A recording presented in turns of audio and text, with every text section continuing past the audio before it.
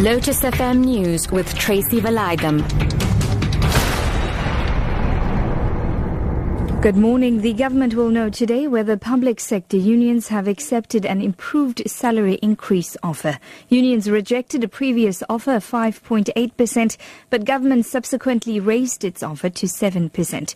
Rulani Baloy reports. The unions earlier had demanded a 10% increase.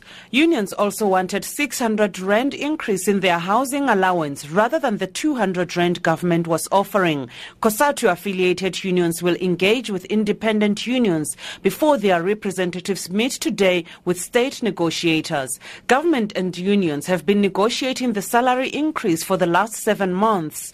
National Director of Public Prosecutions Mmusi Maimane previous brushes with the law expected to be in the spotlight today when a commission of inquiry into his fitness to hold office gets underway in Pretoria. The commission was established by President Jacob Zuma in February after it emerged that Maimane did not get a security clearance because of previous criminal charges against him.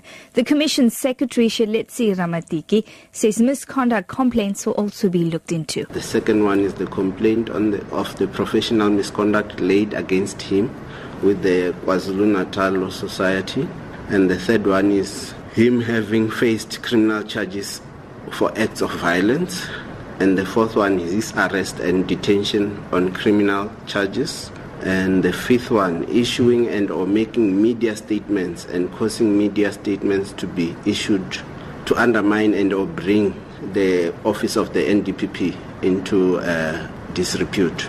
Newly elected DA leader Mmusi Maimane says he has spoken to veteran journalist Allister Sparks about his remark that apartheid architect Hendrik Verwoerd was a smart politician.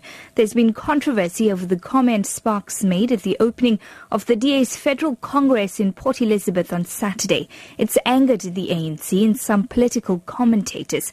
Maimane says Sparks' comments were misplaced. As I said in the speech, I deplore the policies of Hendrik Verwoerd. I think these were evil. I don't think so, we know so. And he is certainly in South Africa somebody who cannot be celebrated in any matter of means. I respect Allister Sparks. I think he's a seasoned journalist. He's communicated to the people of this country in an exceptional manner. So I think your comment was wrong. I certainly have communicated that to him, but I don't believe that it stems out of the core beliefs of Allister Sparks. The Libyan ambassador to the United Nations says his country will reject the European Union's attempt to secure UN backing for the use of military force against people traffickers in the Mediterranean. Ibrahim Dabassi says there have been no consultations with Libya about the initiative, which is due to be put to the UN later today. Amnesty International says African migrants risk their lives to reach Europe in the part of the appalling conditions they face in Libya. The BBC's Paul Adams reports. Libya is full of cruelty. That quote from an unnamed Nigerian migrant is the title of Amnesty International's report. And the document makes grim reading with its stories of the abduction, torture and rape of migrants in Libya.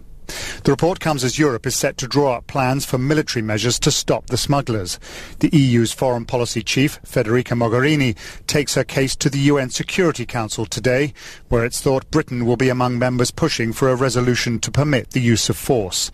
Amnesty says that without safe alternative routes, this will not resolve the plight of migrants and refugees. Your top story at 8, the government will know today whether public sector unions have accepted an improved salary increase offer. For Lotus FM News, I'm TRACY VALAYDHAM. I'll be back with more news at 9.